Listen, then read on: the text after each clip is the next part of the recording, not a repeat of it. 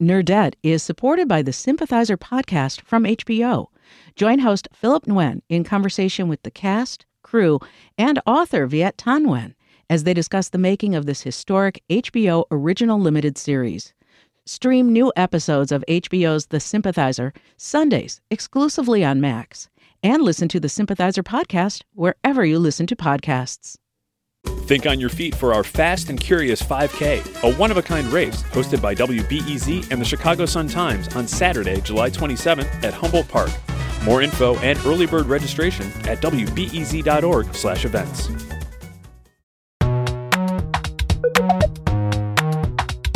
From WBEZ Chicago, I'm Greta Johnson, and this is the Nerdette Book Club. It's just like a regular book club, except you don't have to share your snacks. It is the month of September, and our selection this month is Angie Kim's novel, Happiness Falls. It is told from the point of view of Mia, a college student who goes home during the lockdown era of COVID. She moves back in with her twin John, her working mom Hannah, and her dad Adam, who stays at home to take care of their younger brother Eugene, who is a teenager who's got autism and doesn't talk. One day, Adam and Eugene leave to go on a walk, but only Eugene comes back. He's got blood under his fingernails, and he's unable to tell anyone what happened. And the more the family looks for Adam, the more secrets they uncover. That is all I am going to say for now, because this is your spoiler warning. If you have not read the book and you don't want to know what happens, you should go listen to our spoiler-free author interview with Angie Kim, which is in the feed. If you have read the book or you are just like a spoiler fiend, welcome. We are glad to have you. I am so excited to introduce you to this month's guests. With us, we have NPR host Elise Hu. Elise, hello. Hello. It's so great to be back. Yay. Also here is the head of the audio program for Northwestern's journalism program, Ariane Nettles. Ari, hello. Hi, Greta. Okay, so I would love to dive in and talk about and start with the COVID of it all, because I don't know about y'all, but like over the last several years, of course, I've read a variety of novels now that have had COVID to like varying degrees of centerpieces. Yeah. And I think this might have my favorite treatment of it, where it is like almost just a very convenient device for kind of bringing everyone together and forcing them into the same space. What did you think, Ariane? Did that work for you too? Yeah, it did. So it felt really authentic too. So, you know, we have it where it may be certain plot points, but it didn't feel forced. It's not like it's being used to ensue this kind of fear. Like there's all these things going on. And honestly, COVID was not the scary part of it. You know, it's just kind of like, that was just what was happening, right? Like around this time, people are going to have on masks, you know, you're going to like not see people's full faces, you know, you're going to have people being COVID exposed, and we still had COVID tracing. So it's like, you know, it actually kind of made me, I don't want to say miss it, but it made me remember some of the precautions that we had that we don't have anymore. You know, like now you don't know who you've been exposed to, you know, or how long you would have to, that you would actually get time to kind of like isolate, and now we don't have that anymore. Yes, I do miss those days, actually. I do miss that. Yeah. You're right. That's really funny. What did you think about it, Elise? There is a real specificity to that time. You know, there were all those little details that she had to mention about, well, first of all, the entire premise of the book is that they're all together as a family, despite the fact that the twin brother and sister were already college aged. They were home, or she was home from her college that was kind of farther away because colleges had shut down, or there was going to be a semester that was online. So the rhythm of our lives had changed, right? And we kind of got into routines because we were closed off. And this family at the start of the story had really gotten into a routine, and it seemed like such a happy, loving family. And we get into, obviously, the complexities of all of that, and having a son with a disability or kind of complex disabilities. And I just, it felt like a period piece, except it's hard to wrap my head around just how recent this all was and how drastically our lives sort of collectively have shifted over the course of the past few years. No kidding. So I had the great pleasure of getting lunch with Angie a couple months ago, and she talked about how one of the big criticisms that she had seen so far of the book. There were two. One was about the footnotes. She thought like people were annoyed by the footnotes. I love footnotes. So Angie, if you're listening, I love the footnotes. It's very David Foster Wallace of you. And I learned so much from them. Me too.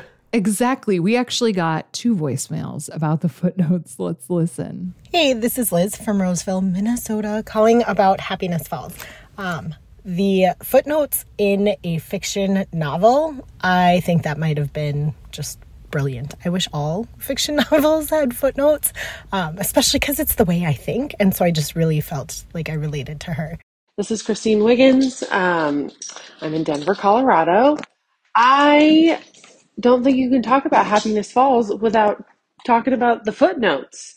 I feel like I had a lot of mixed feelings about them, like especially when the plot was building and I just really wanted to know what was going on with Eugene and where their father was.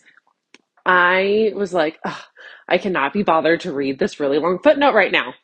Maybe related to the footnotes, Angie also said she was worried people might just like generally think that people thought Mia was too annoying, which I thought was really funny because, you know, and I talked to Angie about this like in my other interview with her too. It's like, that's kind of the point of me. Like she becomes pretty self-aware of her own annoyingness over the course of the book as well. I loved her. I thought the voiciness of this book was such a pleasure. Yeah, it's interesting. I don't know. I have to get my back up about characters being described as annoying because it's like, I don't know that you should critique the author or the book for it because it's a character. You know, and she's a complex character. And then I also I think Angie Kim does such a great job of getting us in her head, like in Mia's head, and the vacillating and the sort of debate that she has with her own self about her own ambition. I loved the reckoning with ambition and ambition with happiness and these questions about how we reconcile ambition with happiness. Because obviously her father was thinking it all the way through too. And it felt authentic that she would kind of go back and forth in her head, that it's this really, really smart girl who knows that people would see her as annoying, and she's aware of that, and that she knows she's kind of a cynic with certain things, and she's aware of how people view her. And so she's trying to balance how people see her with how she kind of feels is her true self. And I think that we can kind of see that, right? And maybe because I think I mentally do that sometimes. Like sometimes I'll be talking and I'm like, I really want to keep talking, but I'm going to stop because I think that people don't want me to still be talking. Like they're going to think that I'm talking too much. So I'm going to stop. I really have more to say, but I'm going to stop because I've been told that I talk too much. Yeah. Well, I just totally relate too. And then obviously there's the societal expectations and stereotypes, right? That women of color are somehow too much and not enough at the same time. Like you have to walk such a fine line of acceptability. And I think that Mia, being a half Korean character, kind of has to toe the line as well, right? And then she talks, I really appreciated kind of the conversations or the plot points about how being Asian is a proxy for being math loving, right? But that was just a stereotype because Asians were thought of as robotic. And then being a black man was a proxy for having criminal intent. And, you know, her boyfriend or ex-boyfriend, what was the status of their relationship? I don't think they know yet. Her boyfriend Vic being a big black guy really complicated the dynamics of the story too. Gosh, so much was packed into one book. I know, right? It's wild to think about how much she manages to cover in this one. And the fact too that it's like sort of thrillery, but still very literate. Like the genre space that she occupies with this too, I think is so deeply satisfying. You know what I mean? Yeah, and I think that audiences have responded. You know, this book has done pretty well from what I can tell. And I was at my local bookstore yesterday. It was very prominently placed, so people are liking it. She did not do too much, as we're talking about Asians or women of color doing too much or not enough. She did not. She was not too much. It was just the perfect amount. Yes, I love that. Well, I think too, at least you're kind of hinting at this, that like the dynamics, there are a lot of varying racial dynamics in this book. And I think one that was also really interesting to hear Angie explore is the idea of these twins who one's a girl, one's a boy.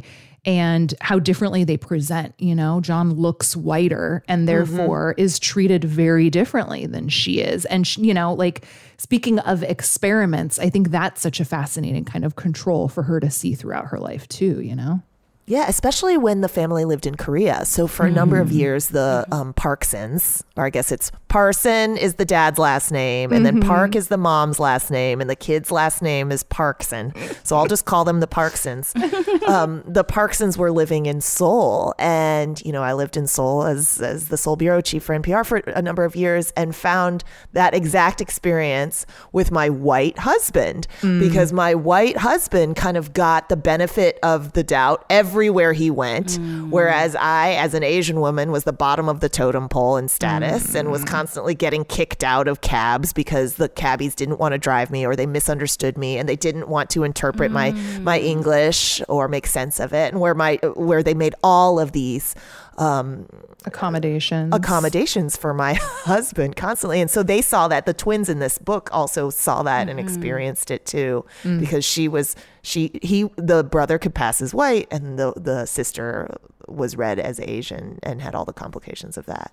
I was surprised that they situated the story in Seoul because of the son with disabilities, because those with disability, there aren't so many accommodations. There is no equivalent of the ADA, you know. Interesting. Huh.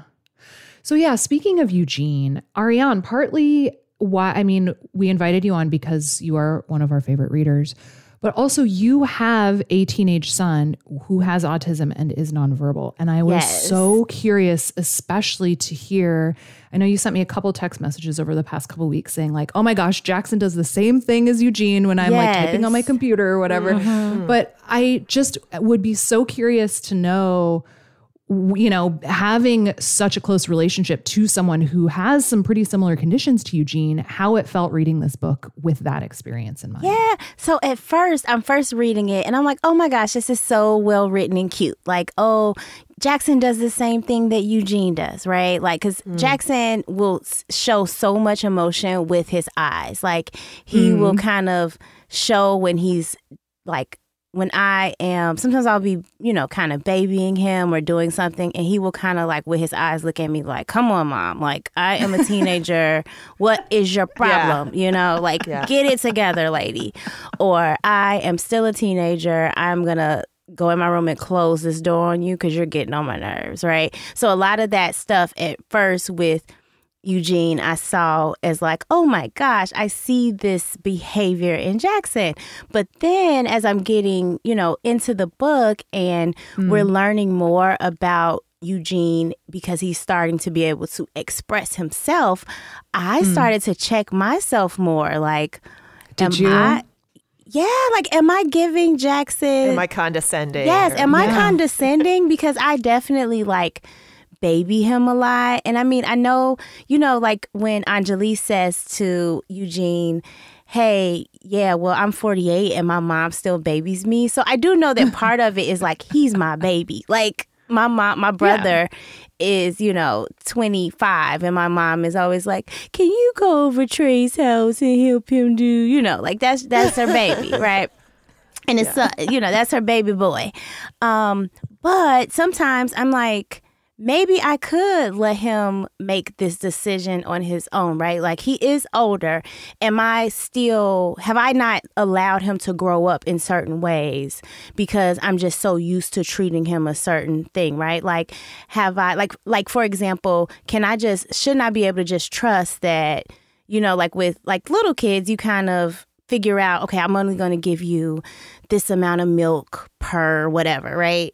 But I'm like, okay, wait, but he's a teenager. Like maybe I should just have the milk in the refrigerator and trust that he'll drink milk as he wants to, right? Like he's not a toddler, even if he can't communicate that. So it made me kind of start checking myself a little bit more about how I trust him, even if I don't know if he could communicate as well as Eugene could. But even without that, I know that in his head, because a lot of times he will look at me and I can see it in his eyes where he's like, this fool is treating me like a baby and she should know that I know more than what she is doing. That's the thing. Yeah, it's a real universal struggle, I think, with parents of able-bodied and parents of children with disabilities. Like, how much do you sort of relinquish control and how much freedom do you give your kids? You know, I trust my kids to walk to school. Some parents down the street who live on the same street will not, you know,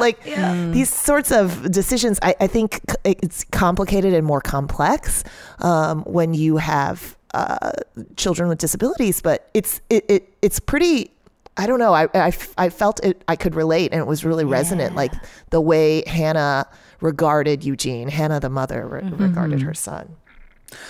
Well, I think too, like with the communication piece on top of all of it, it's, you know, and Angie's own, like you see it through Hannah, the mom, like that comparison of being an English learner and how people just assume that, you know, even if you speak with an accent, you must not be as smart as native fluent speakers. And, you know, I thought that was a really interesting comparison too, because I mean, it seems very, very resonant.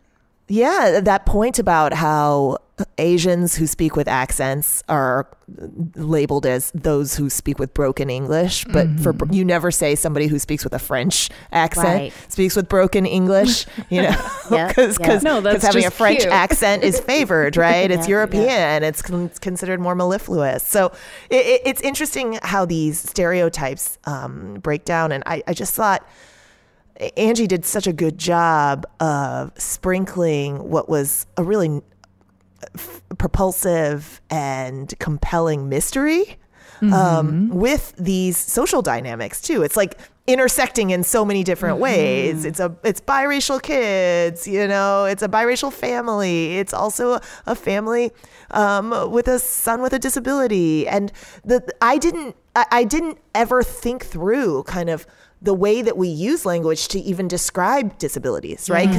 Because Eugene is described as nonverbal, but is it fair to say nonverbal? Like she says that technically he's just non-speaking. Right. It's not that he's not verbal, as we saw as we saw the story play out. Yeah, no, we did. So we did a lot of therapies around pointing at pictures or pointing at words, but never pointing at letters. So a lot of times, and Jackson has never participated because every time, and this is all of and again, this is him. This is very much his personality, is like, listen, why would I point at these pictures? You absolutely know what I want. Like, don't try to make me do this thing. Like I take your hand, I show you what I want, and you're trying to make me learn some other language? No, I don't want to do it. But they've tried to do like these like pegs boards where they put the photos on they have these images on Velcro and you're supposed to put them together, like, you know, like I want milk, and he's like, absolutely not. So it's usually like pictures and like kind of simple words that you can put together for sentence structures, and generally then if you do that well, then they will kind of upgrade you to like a communication device where you can do that with like an iPad, and then it'll even speak it for you. But Jackson is just simply not interested. That makes total sense. I think I don't know. I think partly one of the things that makes this book so fascinating is kind of that push and pull between like making sure Eugene is as comfortable as possible, not pushing him, but then also like figuring out how much potential there is. And, you know, with that balance, like that's got to be so complicated as a caregiver. Yeah, you have to assume the best or assume the most out of him, but then also not have so many expectations of him that you're pushing him too hard. And that is a real parallel to this notion of happiness and ambition in our lives too. Like, what do we expect out of life? What do we expect out of one another? All of these big thematic questions come to play in this book. Yeah. So how much have you two found yourselves thinking about the idea of quantifying happiness since reading it? I have been thinking about where we anchor a lot. Yeah. Right. There's a lot of conversation in the book about baseline and where we sort of what our baselines are. I did take to heart. So I host the TED Talks Daily podcast, and I watch about 700 TED Talks a year. And one of the big takeaways from many TED Talks is many TED Talks talk about happiness, right? Or fulfillment or living a more fulfilled life. And I feel like I recall, but I've watched so many that they kind of all disappear into the aggregate background. But I feel like I recall something about how happiness is obviously only momentary. There's that famous Mad Men line I think about all the time, which is why I don't seek happiness and I seek kind of a wholeness and contentment instead. Because the Mad Men line is something like, you know what happiness is? It's the moment before you need more happiness. So our baselines shift. You just, once you get the thing, then the baseline is now you haven't gotten the thing. And this book kind of circles around this notion that we should actually keep our expectations back to where the original baseline was. So such that everything that you've gotten since then is a gain. And that's really hard to remember. Yeah. Because I think I've been going through like my kind of going into my midlife crisis period. And so I kept thinking like, okay, you technically probably have more than you've ever had before. Like even with whatever issues or drama or whatever, like remember, that thing when you're like, remember when you prayed for the things you have today. Like that's one of those Instagram memes that you see people sharing all the time. For sure. And so it's kind of like it's hard to get back there though, right? But it is worth thinking about it when you're like, wow, yes, maybe, I'm still not where I want to be, but really do think about like how far you've come in a lot of different ways. Yeah, and that was the Dalai Lama quote, I think, that comes up in the book, right? Yeah. About how the trick is to want what you have. Yes. Yes. Yeah, I think it's interesting how much gratitude ends up playing into that conversation for me, right? Because then, as opposed to like the moving target of success and what that may look like, it's so much more about, what I do already have. And, some days are definitely easier than others, but there are always things to be grateful for, even if you don't have like the dream job yet or whatever it is. Girl, you get to read books for a living and then talk about them. I know.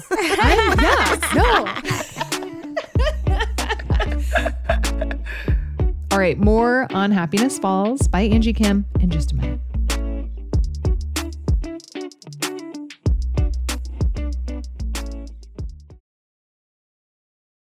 Nerdette is supported by the Sympathizer podcast from HBO. Join host Philip Nguyen in conversation with the cast, crew, and author Viet Thanh Nguyen as they discuss the making of this historic HBO original limited series. Stream new episodes of HBO's The Sympathizer Sundays exclusively on Max, and listen to the Sympathizer podcast wherever you listen to podcasts. Think on your feet for our Fast and Curious 5K, a one-of-a-kind race hosted by WBEZ and the Chicago Sun-Times on Saturday, July 27th at Humboldt Park. More info and early bird registration at wbez.org/events. So I want to go back to Eugene a little bit more because I just think he's such a fascinating conversation. And I think this book does so much around sort of exploring ableism, which I think, especially this year, I feel like with book club even, we've had a couple, we did this book, The Country of the Blind. Was that only last month? God. It's a memoir from a guy who is slowly losing his vision. And he has a pretty similar genetic disease to what I have, but mine is moving much more slowly. And partly it was just really fascinating to think about from the context of being comfortable talking about disability, because I feel like for me, it is still one of those underrepresented groups that I still don't feel super comfortable talking about it. And so I partly am really Greta, grateful. I haven't heard you identify, as somebody with a disability. Right. No. And I mean, I think there are so many fascinating layers to it, because I think that's part of the deal with disability is that for people who don't have really obvious external disabilities, they don't have to disclose. Right. Or they maybe don't want to disclose. And so I think there are a lot of reasons why disability may not seem as visible as many other marginalized groups do. Yeah. But I think it's so good to just be talking about it more and more and more, because I think, and this is something that came up in that book club conversation too, is like, if we are all lucky enough to age, we will all then like experience some form of disability in our lives. Exactly. So to be able to discuss it and figure out how to manage it and deal with it is super important. And I think this book does such a fascinating job also navigating its own ableism, you know, especially these family members who work really hard to take care of Eugene. They adore him, but like they still can't totally wrap their heads around what he ends up being capable of. Mm-hmm. That, and I mean, just the first revelation when there was the Anjali, you know, the therapist's notes, where she takes notes of Eugene talking about each of his family members. And they're all such piercing truths about each of them, right? It was like, my mom treats me like a baby. Yeah. My dad is skeptical of me, so I don't, you know, I'm blocked with him. And then it was like, my brother is too much. Yeah, yeah. And then my sister is just an unapologetic cynic. And I think like all those truth bombs from him, it made me hurt for Eugene because he was so trapped and so intelligent. And his family members, who were all verbal, highly verbal, in fact, didn't give him the benefit of the doubt. Yeah, yeah. And I know that there has been times where Jackson has done something and I've been like, oh my gosh, Jackson, look at you. And he has looked at me like, duh. Like his facial expression has really like been like, why are you so excited? You are the dummy for thinking that I couldn't do this thing. Right. And so, and it made me, and when I got to that part, I was like, oh. Right. So like the part where Mia is like trying to like switch up stuff and trying to say like, hey, can you point out the photo? And he's just like, never mind. Like, you're trying to test me. I'm not finna play this game with you. Like Right. Jackson has done that with me. Like I was trying to say like, hey, Jackson, pick which thing you want for dinner. And he picked one, but he had never really done that before. So I like switched it up to try to make sure that he's saying that he wants that and not that he was just picking the one closest to his hand. And he's like, why are you playing games with me? And he did it again when and his face was like, why are you playing games with me? Like, I already told you, I picked what I picked. I told you I wanted the meatballs. Now you're just wasting time. Like, what is your problem? And I was just like, I'm sorry. I apologize. I'll go make them right now. I thought this was a really, really vivid exploration of the way we equate oral fluency with intellect and how wrong that is. Yes. And then I highlighted this line, the shame and outrage of being perpetually underestimated and misunderstood. Yeah. I also think one theme that we haven't really talked about that you see throughout this book in a couple of different layers. I mean, one, speaking of, you know, Eugene's truth bombs about everybody, is just the idea that you can never really truly know someone as well as you think you do. You know, I think about all the different kind of like the back and forth about Adam and like, was he going to abandon our family? Was he cheating on mom? Like all these different, how can we really know what is in this weird file? Like I thought that was explored really beautifully too. Yeah, and then we don't know our family members, the people you think you're so close to, right? Mm-hmm. Constantly, the twins would do these mind melds, or there were references to the mind melds, and then there was that moment of electricity where all three of them kind of had a mind meld as they were concocting their story, and but there was some line at the end of a chapter where Mia admits it was like there's a difference between what we were all thinking and what Eugene was thinking. Or something like that. So, or did we really know what he was thinking? Yeah, and I think because, like, you know, we're in Mia's mind and we see how much she holds back. So you can assume that, like, Adam is holding something back too, right? Like that there's only certain things, even about this happiness quotient, he might mention it every now and then, but he doesn't feel comfortable mentioning it to everyone. And so we all have these things where we're like, people are going to think I'm weird if I say everything that comes to my mind. So generally, I'm going to kind of hold most of it back. And I try not to, like, because, you know, we all know that autism is a spectrum, but I know that, of course, generally, one of the things that is attributed to autism is kind of a truthfulness that people often have. Candor. Kind of like Yeah. a candor where it's like, I'm not going to hold anything back. And so Right. I wonder if, with Eugene being like, yeah, this person thinks this person thinks that. I wonder if... There's no social filter. Yeah, Right? yeah. If he's It's like, I'm just going to amazing. tell you what I think. I'm not going to pretend that I think anything different. I love that. So I think there were so many different. There were all of the characters I thought were really beautifully wrought, and they were all relatable in different ways. But it made me wonder, for you two specifically, if there was a character that you did find like particularly relatable. I guess I'm curious, especially given the fact that both of you are moms. I would have wanted to know more about Hannah, actually. So I didn't relate to Hannah as much as I related to the narrator, because I felt like she was sort of a cipher in some ways. And she didn't have the chance to be filled in as much because there was so much real estate on everything else, like the missing dad, and then Totally. and the work that was going on with her son. Yeah. Mia was so strong. I mean, she was just very present.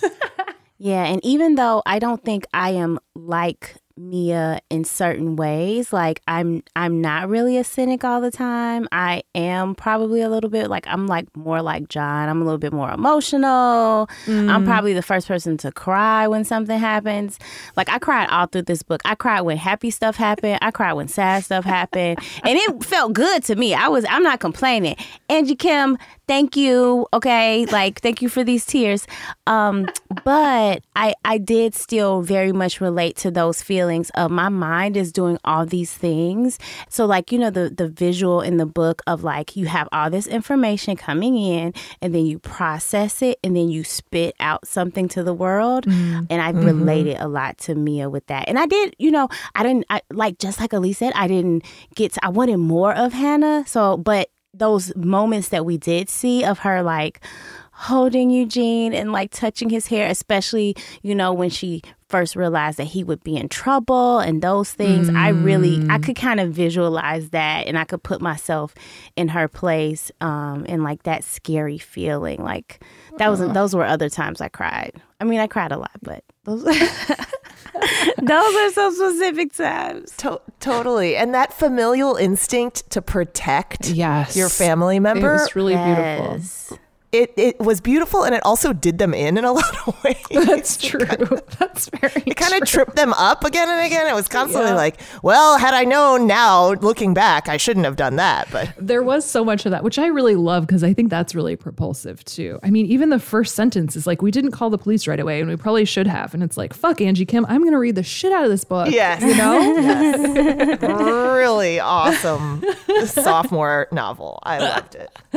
Okay, so before I let you two go, I would love to know if you have recommendations for other books that you think if someone liked this one, they would also like that. And it could be because of topic or tone or setting or, protagonist. I mean, really anything at all. What do you think, Elise? Mine is True Biz. Have you read True Biz? So good. Yes, that's a I thought great you might say recommendation. True Biz, because True Biz is 3 interlocking characters. It's told from each of the 3 interlocking characters' points of view. So the chapters change pretty quickly.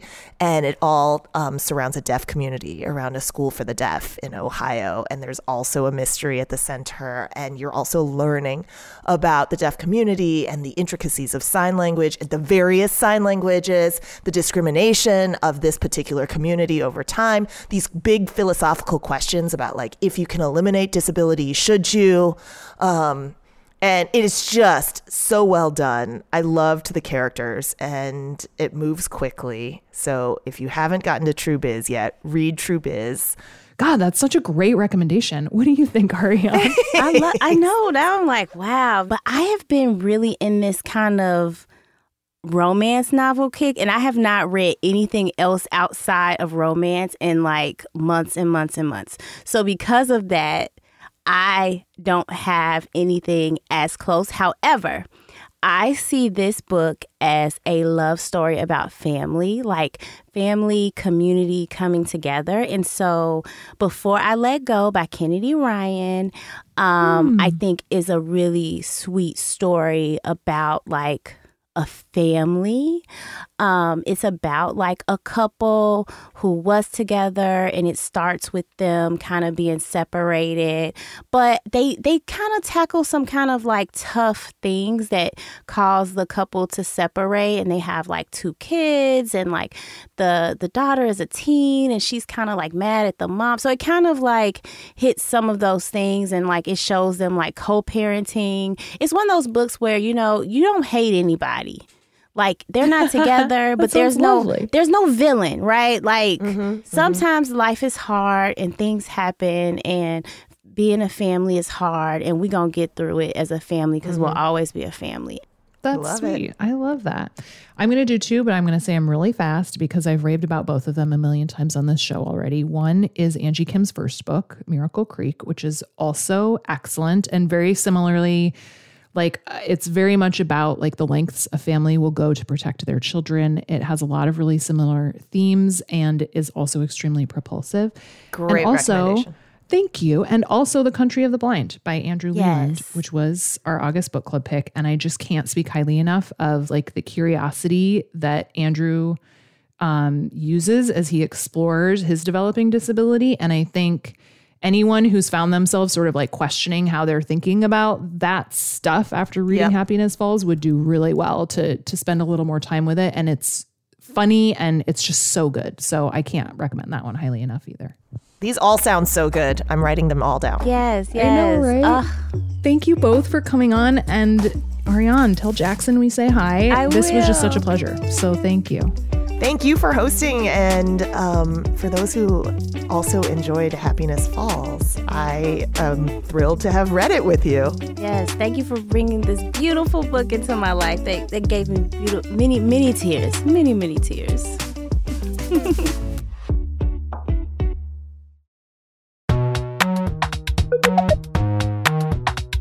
All right, that's it for this month. Thank you, as always, for reading and listening along. It is such a pleasure to hear from y'all and what you think of these books. It's been really fun, too. A couple of you are like catching up on old books and posting about them on Instagram. That is also delightful. We understand we have readers at all different speeds, and that's totally okay. On that note, we have already announced our October pick, of course, because October's next week, which is so wild to me. Our book, speaking of wild, for October is Lauren Groff's The Vaster Wilds. That spoiler-free author conversation will come out a week from today, the first Tuesday in October. And then we will have our discussion on the last Tuesday. So I can't wait for you to hear that one. And then in November, ding, ding, ding, ding, ding. Here is your announcement for our November book. We are reading The Land of Milk and Honey by C. Pam Song. I'm really excited for y'all to read this one as well. It just came out today, actually. So it's time. Get on those wait lists. Make it happen. We can't wait for you to read that one along with us, too. Nerdette is produced by me and Anna Bauman at WBEZ in Chicago and is part of the NPR network. And our executive producer is Brendan Panzak. We will see you on Friday. Nerdette is supported by the Sympathizer podcast from HBO. Join host Philip Nguyen in conversation with the cast, crew, and author Viet Thanh Nguyen as they discuss the making of this historic HBO original limited series. Stream new episodes of HBO's The Sympathizer Sundays exclusively on Max, and listen to the Sympathizer podcast wherever you listen to podcasts.